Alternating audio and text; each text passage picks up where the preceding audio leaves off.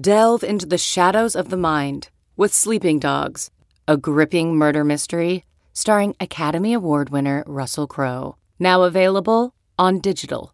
Crowe portrays an ex-homicide detective unraveling a brutal murder he can't recall. Uncovering secrets from his past, he learns a chilling truth. It's best to let sleeping dogs lie. Visit sleepingdogsmovie.com/Wondery to watch Sleeping Dogs, now on digital. That's sleepingdogsmovie.com/Wondery.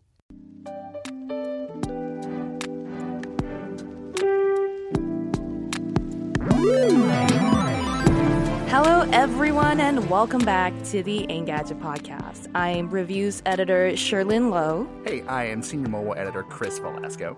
And joining us today, all the way from Phoenix, Arizona, is the lovely Jessica Condit. She's our senior editor and resident games expert. Hey, Jess. Hey, guys. Happy to be here. This week, we're going to talk all about Google Stadia, which launched this week, as well as other cloud gaming services available. And that's why we have Jess around, because she's tried it out and she knows all about the topic. I'm just here trying to ask questions. And if you have any questions, hey, please send us your feedback and your burning questions to podcast@engadget.com. We'll do our best to answer whatever we can. But let's get on with Stadia. What is it? What are we talking about? Jess, do you want to tell us everything you know about the service? All right. So Stadia is Google's video game streaming service. This is the latest attempt to make cloud gaming happen. Like this is something that OnLive and Gaikai and PlayStation Now, NVIDIA has the Shield and it streams games. But this is like the most recent mainstream attempt to make cloud gaming happen, and Google has the infrastructure to actually make this happen. It has the infrastructure to make game streaming low latency, high quality, all that stuff. And that's what's been missing in the market before now. Like just internet infrastructure was not there. And honestly, I will argue, I think throughout this podcast, that the internet infrastructure isn't there now either. So we're gonna see. So this is basically somewhat for who is it for? Is it for like someone like me, I guess, who doesn't really game but could be persuaded to if I didn't have to invest in a ton of hardware? Well, sure. I mean, like, what is Netflix, for people who watch movies? Like, Netflix is just an easier way to watch TV shows and movies. And I think that game streaming is similar. It just takes the platform out of the equation. You don't need to buy a $500 Xbox One X. You can just use your Chromecast Ultra. You can just load up Destiny 2 on your phone. You can play any game in a browser just on your laptop or tablet. So that's the idea. How it works in practice, yeah, we'll see. And you've been playing with a version of it, right? Yeah, I have. So I've been playing with Stadia for over a week now. And I found it... Okay, so I did not expect Stadia to work. I don't think that's surprising by this point. But yeah, I did not expect it to work because I've been burned by game streaming services in the past. Like the whole industry has. They're so frustrating when they don't work. When you're trying to play like Lego Harry Potter and you can't even take a step across the screen, without 10-second input lag. It's so frustrating. You can't play games that way. So Stadia has to be just a frustration-free streaming platform. And so I've been shocked by how well it's worked, actually. I have a pretty okay internet connection. It's about 30 megabits on average, and Google recommends 35 megabits for 4K play. Well, we have to talk about 4K in Stadia too, because there's some lies going around there. But yeah, it's worked. Like I've been able to play Destiny 2 on my phone, on my TV, on my laptop. I've been able to play Mortal Kombat 11, which is a fighting game, which really requires, no latency, no lag. Super, yeah, exactly. Totally. So like I've been able to play those and I've had fun. Jess, you mentioned that for Stadia to be really powerful, it has to be this very effortless platform to just sort of dive into without a whole lot of setup. Can you talk to us a bit about what it was like getting started with Stadia sort of right out of the box? Yeah, I mean, it is pretty simple. It's just a matter of, making an account, logging into the Stadia app. And then once you add a game, like once you buy a game, because you still have to purchase games with Stadia, even though you're paying a monthly subscription fee. So it's more like Xbox Live Gold or PS Plus, where you get discounts on games if you subscribe. But it was pretty seamless. I mean, the controller is a little janky right now because you can only play wireless with the Stadia controller on the Chromecast Ultra, so on your TV. And then right now, if you want to play on the laptop or on your mobile device, only Pixel phones for now, you have to plug in, so you have to be wired. And it's just, that makes the whole experience way less comfortable. That sounds amazing, because that explains the picture I saw floating around Twitter. Yes. Of that really ridiculous setup. So that's when you have a phone stuck on top of what looks like a little platform. Like a grip that attaches to your controller. Yeah, right? and then the controller's kind of below it, and then it's kind of all stuck together, and that's why you can't play wirelessly, I guess, on your phone or laptop just yet. Well, What happens if you're using a laptop then? Where's the controller? You just like connecting a wire to it? Yeah, it's the same wire. So it's but like the wire that Google provided with I guess I got the Founders Edition, is so short. Like even when you're on your laptop, it's like it's maybe 6 inches. I don't know. So it's Wait, just seriously? Yeah, No, Is this not like the most Google problem? Like they've Isn't built it? like ungodly infrastructure to allow this to happen in the first place. But just like the briefest moment of design oversight leads you to a cable that's 6 inches long that Right. can't actually get you to game in front of a laptop. It's fantastic.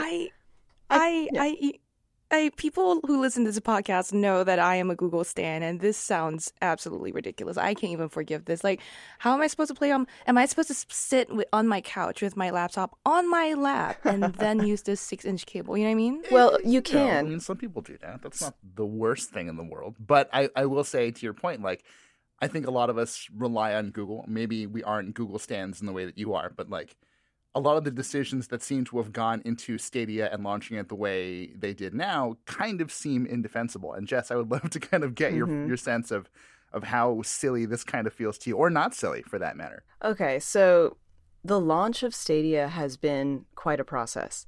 Google came out of the gate really guaranteeing a lot of wild features for streaming. I mean, I have written about this extensively on Engadget.com. I interviewed Phil Harrison, who is the head of Stadia.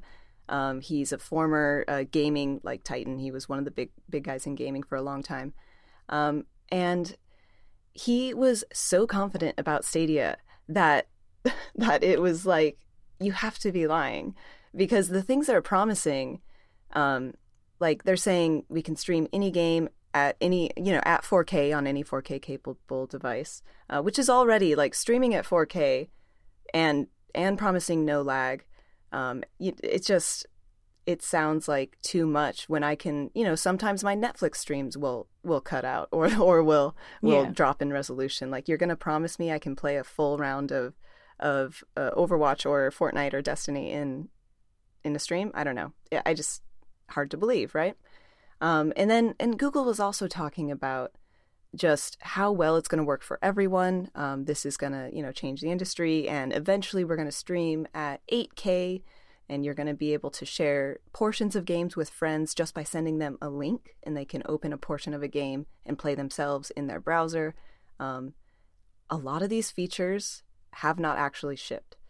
So a lot of the promises Google made, like wireless controller support. They support DualShock and Xbox Elite Bluetooth controllers on the laptop and phones. But again, for the Stadia controller, has to be wired for now, and that has to be a latency and connection issue. Like that's a problem that Google has to solve eventually. So let's be very clear here about what the limits are. Right? It sounds like, we talked about latency, we talked about 4K streaming, and I don't know at what frame rate just yet. Jess, do you have that number handy? Well, guess what? None of the Stadia games are actually streaming at 4K right now. So that's amazing. Isn't that wild? Yeah, because it sounded too good to be true, didn't it? So even though Google promised Destiny is going to run at 4K, Red Dead Redemption 2 is going to run at 4K, they are actually upscaled. So Digital Foundry and some other people have done some analysis, post-launch. and talk to the developers. So these games are running at 1080p and they're being or 1440p and they're being upscaled to 4K. The difference is really noticeable when you do side-by-side comparisons. So this is not the highest quality way to play any of these games. I would never play any of these titles competitively on this service, not the way it's running now. Because even though it works, it is still stuttering. I still experienced input lag, resolution drops. It's just, it's not quite there yet. And and Google is launching it as if it is. But again, they're limiting the number of people that can actually play. You have to have a special Chromecast Ultra. You can't just use the existing Chromecast Ultra that you have. Google is really limiting the size of the player pool right now, I think because, the service just isn't working at the level they said it would. Hang on. This Chromecast Ultra we're talking about, do people have to go out and buy a secondary, like another stick if they already have a Chromecast Ultra? So there's going to be an update eventually, a software update, but that's totally under Google's control when they want to unleash that. So it sounds like the whole thing is running like a beta right now. That's the case, right? Exactly. Is it, though? Is it meant to be a beta right now? Or is it... Oh, it launched, but it's running like a beta. Yeah, that's the thing. I honestly believe that Google would have been better positioned if they had said, hey, we're going to preview or beta Google Stadia. We're going to really use your input to make it better. Then, honestly, my opinion of this service would not be as critical as it is. But instead, they said, we are going to launch on this day. We are going to have these things, and it's going to all work. And just, that's not true. So it does feel like a beta. xCloud is Microsoft's service, and it is in preview right now. So if that stutters while I'm playing it, it's forgivable because it's still in preview. They're still working on it, and they haven't promised that it's going to work seamlessly. I have one last thing I don't know if we ever got to yet. We talked about how, there's a lot of bandwidth requirements and stuff like that, but they're not yet available over mobile data is what I heard or read. Correct. And I think that's a huge misstep. The future is mobile. Mobile gaming is the largest segment in the industry, and it's growing the fastest. Apple Arcade is a good example of I think someone getting it right in that kind of ecosystem. And Stadia, does not work on mobile data right now. Again, that's another thing Google promised in the beginning, and it's just not in the final product. It sounds to me like honestly, Google would have served itself better if they had just said, this is a preview, just some early testers, because a lot of these sound like growing pains. No one's going to get mad at you, Google, if you said, we're just trying to learn right now. And, we're going to get to xCloud in a little bit, I think. But so far, the ones of us in this room anyway, we're thinking that Google has a lot to benefit from starting early, from gaining all this information, from putting their service out there and being live first with it. But I wish they had also they're charging an extra fee to use their service and then download. Yeah, I don't know. It's as hardcore of a Google fan I am, I really have a hard time understanding. Yeah, that's the indefensible part, right? No one who has interacted with Google in any considerable way over the past 10 years will be surprised by the fact that Google just likes to put stuff out there and let it go for a while. And then once it graduates from beta, then it's fine for everyone else to use. That's just how it works. But for Google in this situation to say, hey, we've built this infrastructure that more or less works and it's pretty much okay, but we're going to charge you $120 for Founders Edition plus $10 extra a month just for the 4K streaming option. And then for games that you probably have already played on another platform anyway, that sort of very capitalistic bent right out of the gate feels really bad. They could have used this as a phenomenal data gathering system, right? They're going to be using this well in advance of 5G really hitting its stride. I think that next year, when 5G really becomes a thing and when next-gen consoles fully come out and are fleshed out, that's when Stadia faces its biggest test. Google could just be using this time sort of altruistically collecting data and figuring out what works. But they've decided, we're going to make money off of this too. And that just feels wrong to me. Yeah, and you mentioned games in there. Stadia actually has fewer games than xCloud, which hasn't actually launched yet. There's that too. I think that's a huge issue because these services, games are going to be the lifeblood of streaming services once they all find their footing. Absolutely. It's the same way that with Netflix, with the actual, TV shows or the movie streaming wars, titles are probably the most important thing. Are there any Stadia exclusives, by the way? Right, yeah. So, I mean, okay, exclusives are huge in gaming. Like, this is what drives people to Xbox or over PlayStation, over, any other service. Like, that is how it works. So, Stadia has Guilt. So, Guilt comes from Tequila Works. They're an independent Spanish studio. They've been around for a long time, like 10 years or so. They made Deadlight. That was their first game. I reviewed that for Joystick back in the day, like 20. Joystick. Yeah, you remember, baby? Aww. Yeah. So yeah, Deadlight was them, and then they've just kind of been around. They shift styles all the time. They've made VR games. They've made murder mystery titles. So this new one is Guilt. It's Stadia exclusive, and it's a horror game. It's an adventure game. So it's third person, just kind of over your shoulder, 3D world.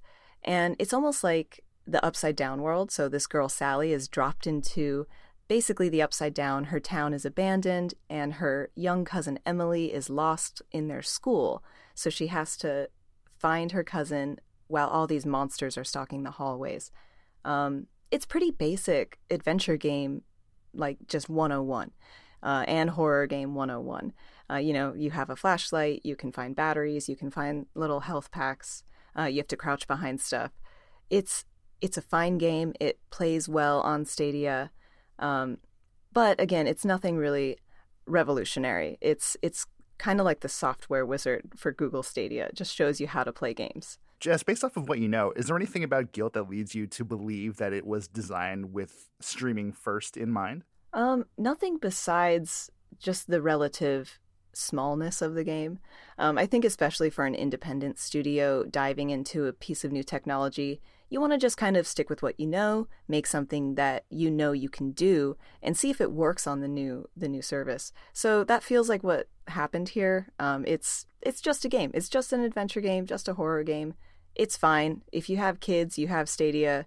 It's good for them to play, especially if they like Stranger Things or something. It's kind of in that vibe. I find it a little disconcerting that the one game that's exclusive to Stadia is the game that you seem most readily, able to just say it's just a game. Like that doesn't feel great for the service at large, right? Like it's not like you can take your progress in one game on Stadia and sort of pick up where you left off anywhere else, right? Like that functionality just does not seem to be built into the equation right now.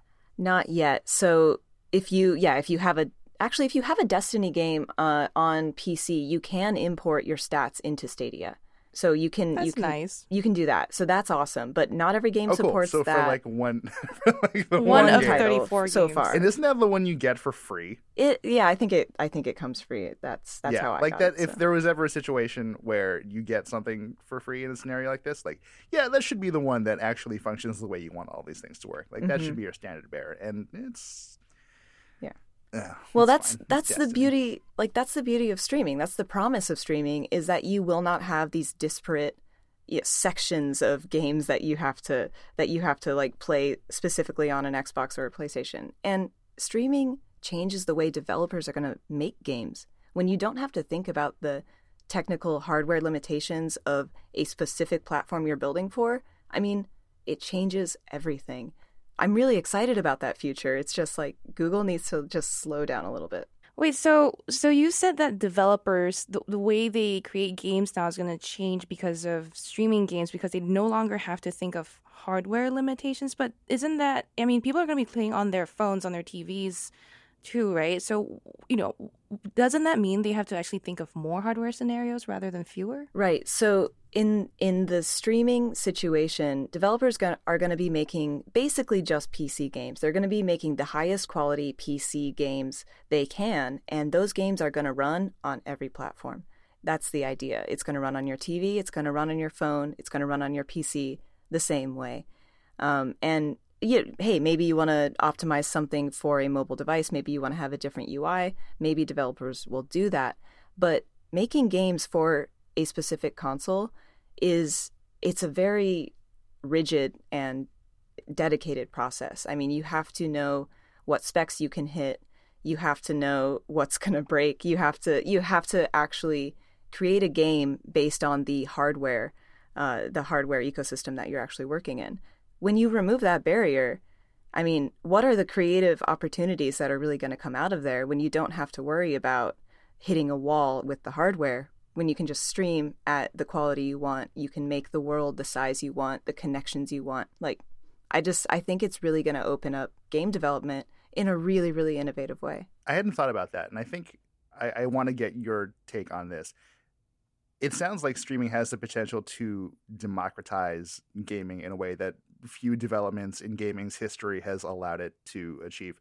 But do you still feel like there is a place for the dedicated console with the dedicated controllers and the exclusive games? Like, is that a parallel path of gaming that could or should always exist, or is that kind of earmarked for the dustbin already? Well, I mean, people are still using their NESs and stuff. I mean, I don't know how much of that is nostalgia, how much of it is necessity. I envision a future where AR is the main form of gameplay. I don't think consoles will be as useful. I mean, just like, Google Hub Max will not be as useful eventually because all that info will be much more integrated into our lives and our bodies.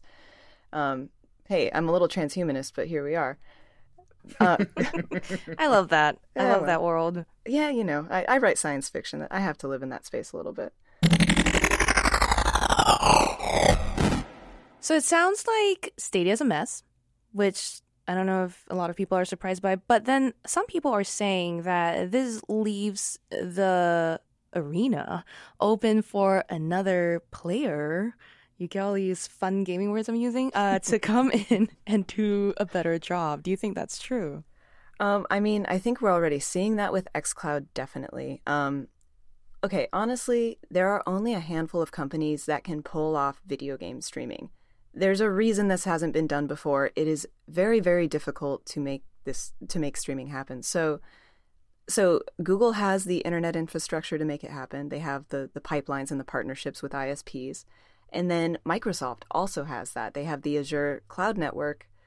I mean, it's global. They can stream these games just as well as Google. Not many other companies have that. I think so. Sony is actually going to partner with Microsoft for game streaming for the next generation of PlayStation and Xbox. Like, they're actually partnering with Microsoft because they don't have the infrastructure themselves. Yeah, it's wild, right? Wow.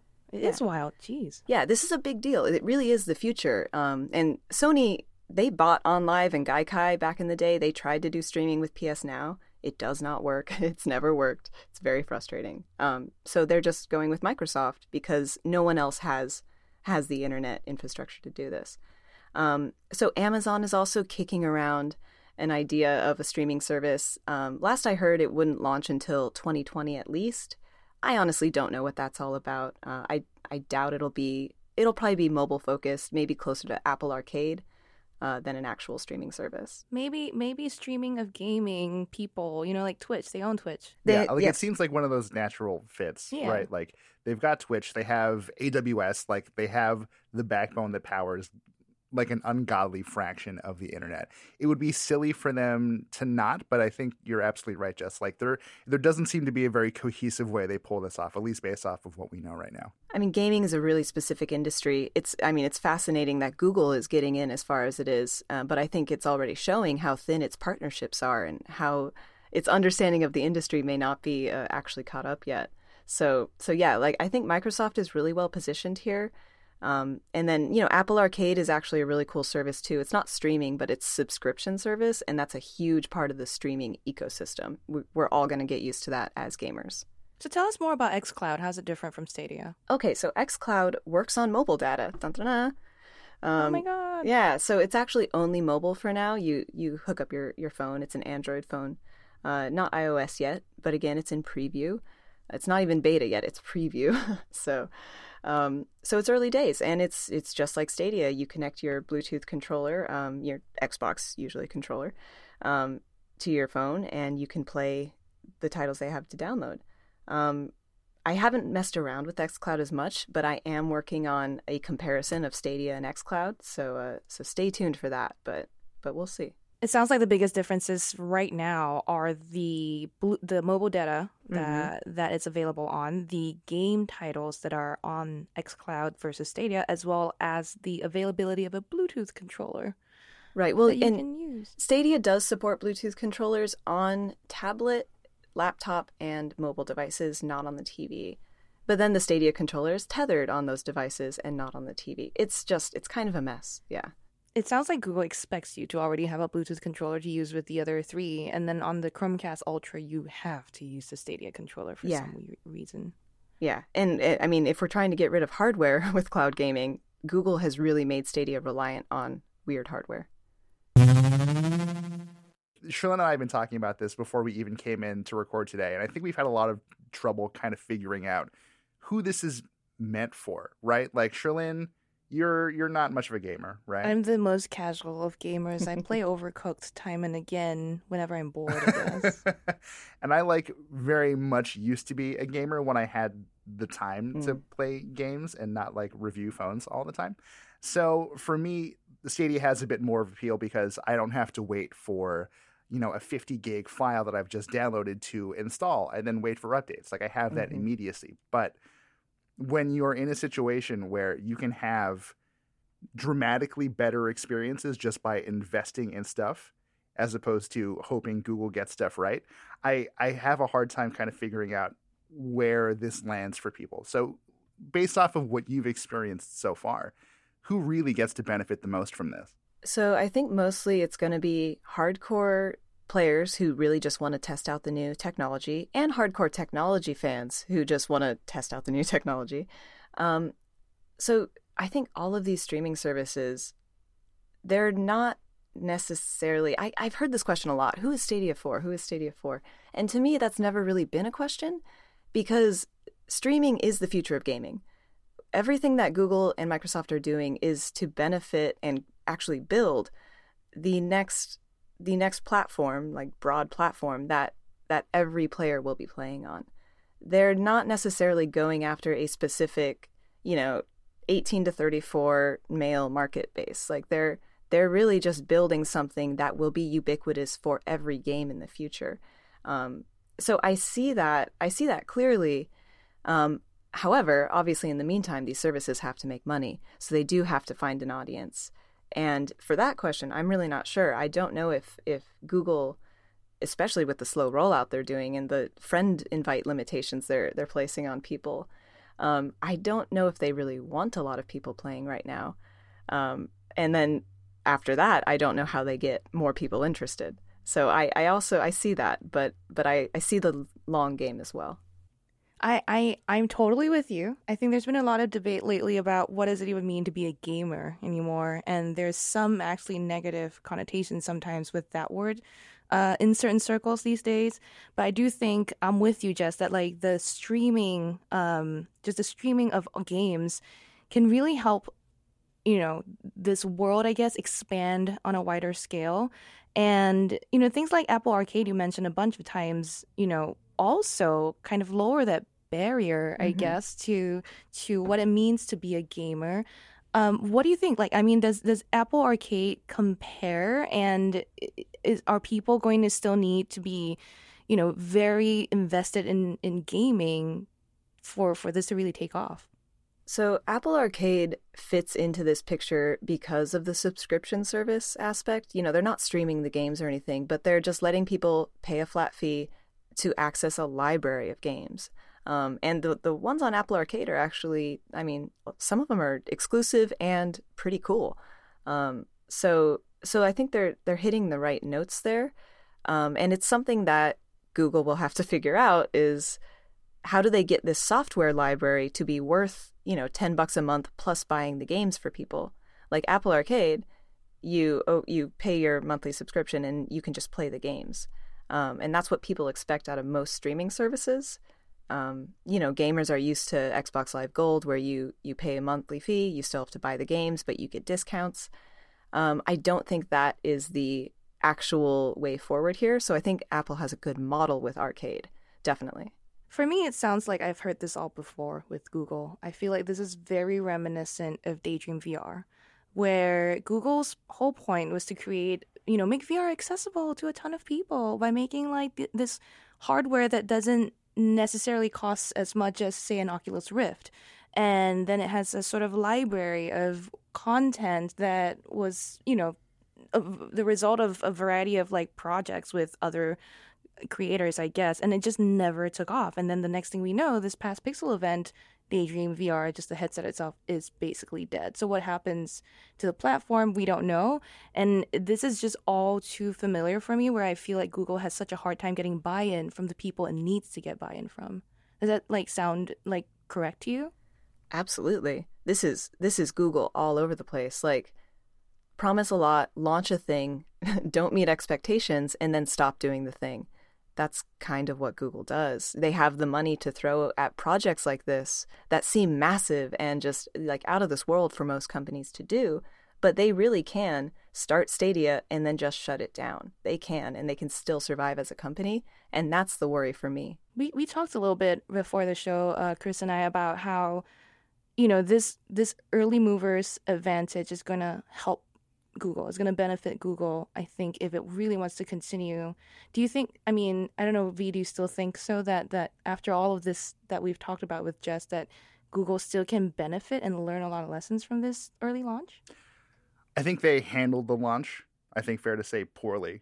But I do think that the knowledge they gain between now and next year is going to be really, really valuable to them. And I think another thing that we touched on earlier, and something I haven't really been able to get out of my head, is the idea that if Google can't really get the brass tacks of this right, can we trust or reasonably expect anyone else to be able to do that? I mean, Microsoft, to your point, Jess, with xCloud has a solid infrastructure in place. There's a reason Sony is partnering with them. But, I mean, the scale of what they're doing right now doesn't offer many clues. Like, it's just mobile. It just seems to work better than what we've seen from Stadia, but it is also a preview, and it's very limited in its scope. So I think it's hard to draw any real conclusions from that right now. What I will probably say is that unlike Daydream, which very much felt like Google kind of stepping out on a limb to try something, an experiment in a space where they firmly believed a lot of innovation and change would incubate for quite some time,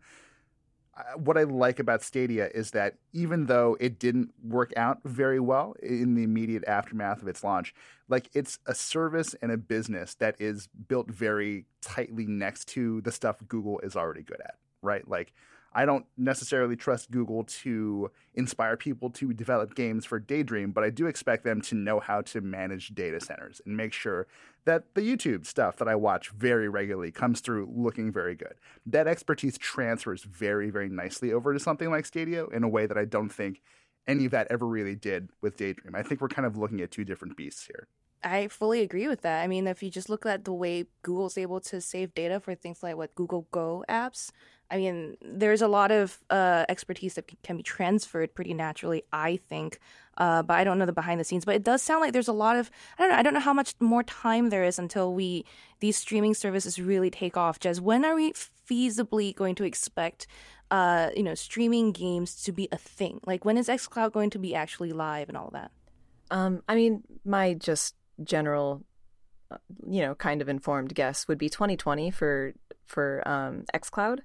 I mean, yeah, like, there's these services are gonna come out and they're gonna work partially, and then they're gonna work better and better, and like that's okay.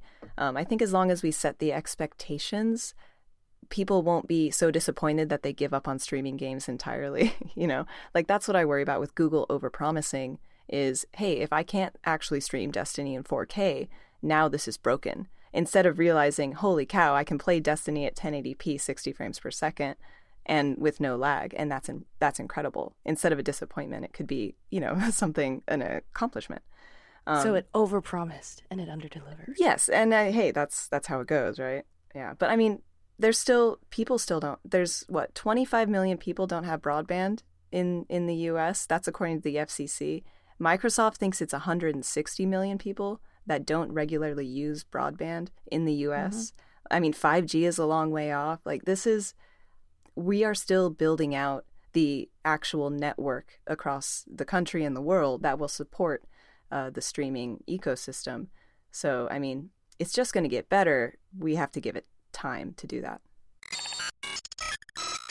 So I just got back from vacation and already I'm right back at work. And I'm going to be putting out a review very soon of the LG Gram 17, which is a 17-inch laptop that feels super thin and light. It's really impressive. It's lighter even than the Dell XPS 15, which is a 15-inch laptop.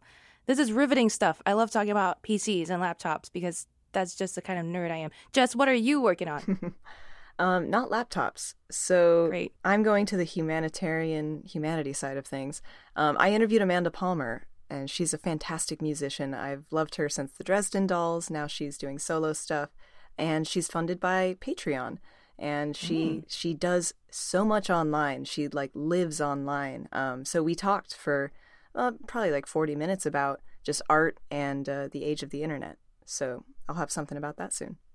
I can't wait to read it. How about, so I know that V is working on something just ridiculous, so y'all have at it. Hey, you know what? Let's just, before we pass judgment, let's just talk very rationally about Your very what's happening. serious workload this week. I also recently got back from vacation, and prior to that, I reviewed 9 things in 2 months. So Same. So yeah, Our lives. you know what it's like. Yes. This is kind of a grind. So I came back to a very difficult assignment, and I'm still trying to wrap my head around it. I have to review/play with ostensibly a gaming headset with a mechanical arm that will feed you Pringles while you play games. No. Pro gamer right here. The best part is you are a gamer who is presumably using your hands to play a game, but in order to actually actuate the arm, for it to drop a Pringle into the tray and swing the tray in front of your mouth, you have to fumble for a remote and hit a button. So you are legitimately ruining your gaming experience in order to squeeze one more potato crisp into your mouth. No, I see the benefit of this as much as I cringe. What is the benefit? There's no because benefit. I don't see it. It keeps your hands clean. They're Pringles. It's not like you're eating wings or something. There's salt. There's some oil on these things. Use It a keeps your chopstick. hands We're wearing clean. pants though, right? It's just Gross. You're gross. You're who this was made for. I am, and I still hate it. Jess, what do you think? It's awful. No. Thank you. Yeah, gamer already has a bad connotation to it. We don't need this. Also, keep an eye out for our Black Friday deals as we get closer to Thanksgiving. It's going to be a lot of stuff happening that day, and we just want you to know that when we publish a deal story, it's because we genuinely like the product and we like the deal that's going on. Yeah, I mean, some of these deals may seem a little, for products that are a little older, but they're still good deals. We really put in some thought into what we would write up and cover. And also, heads up, we're not doing a new episode for Thanksgiving because all of us need a break, and y'all can just go shopping, seriously. And so to find all of these deals that we've so painstakingly looked for, you can look for the tag pages, engadget.com/tag/engadgetdeals or /Black Friday 2019, one word. All right, Shalyn, I have to ask, since you've gotten back from vacation sooner than I have, you've had free time in more recent memory than me. What have you been doing when you're not reviewing laptops? I will say the only free time I really had this trip was in the airplanes, 2 17-hour journeys to the other side of the world. That left me with a lot of time to enjoy the vast variety of content available on these planes. Plenty of movies. I think I saw Lion King was on the library. What I chose to do was spend 15 hours 2 ways. That's a combine of 30 hours getting to know very intimately this game that I saw for the very first time on this console. And this game is called, this little title, you might not have ever heard of it. It's called Plants vs. Zombies. I hate everything about what you just said. 15 hours both ways. How? What? You were playing this on your phone? No, it was on the. It was on the in-flight In-flight console thing? So people had to watch you. You were doing this Oh in my public. God, people watched me. People definitely watched me Oh because my I sat in the front row my return flight. I sprung for that exit row upgrade, and I was, what I was most excited about? Not the leg room, but the fact that the console would be closer to my face. Oh my God. So that I didn't have to reach so far to plant my seeds. Air travel is a disaster. Fantastic. With me around? Yes. I mean, I will say I did one other thing on the flight other than sleep, eat, and play Plants vs. Zombies. I watched the Detective Pikachu movie It's about so 700 cute. times. Yeah. Yes, it was so cute, Jess. Yeah, I love it. I don't know.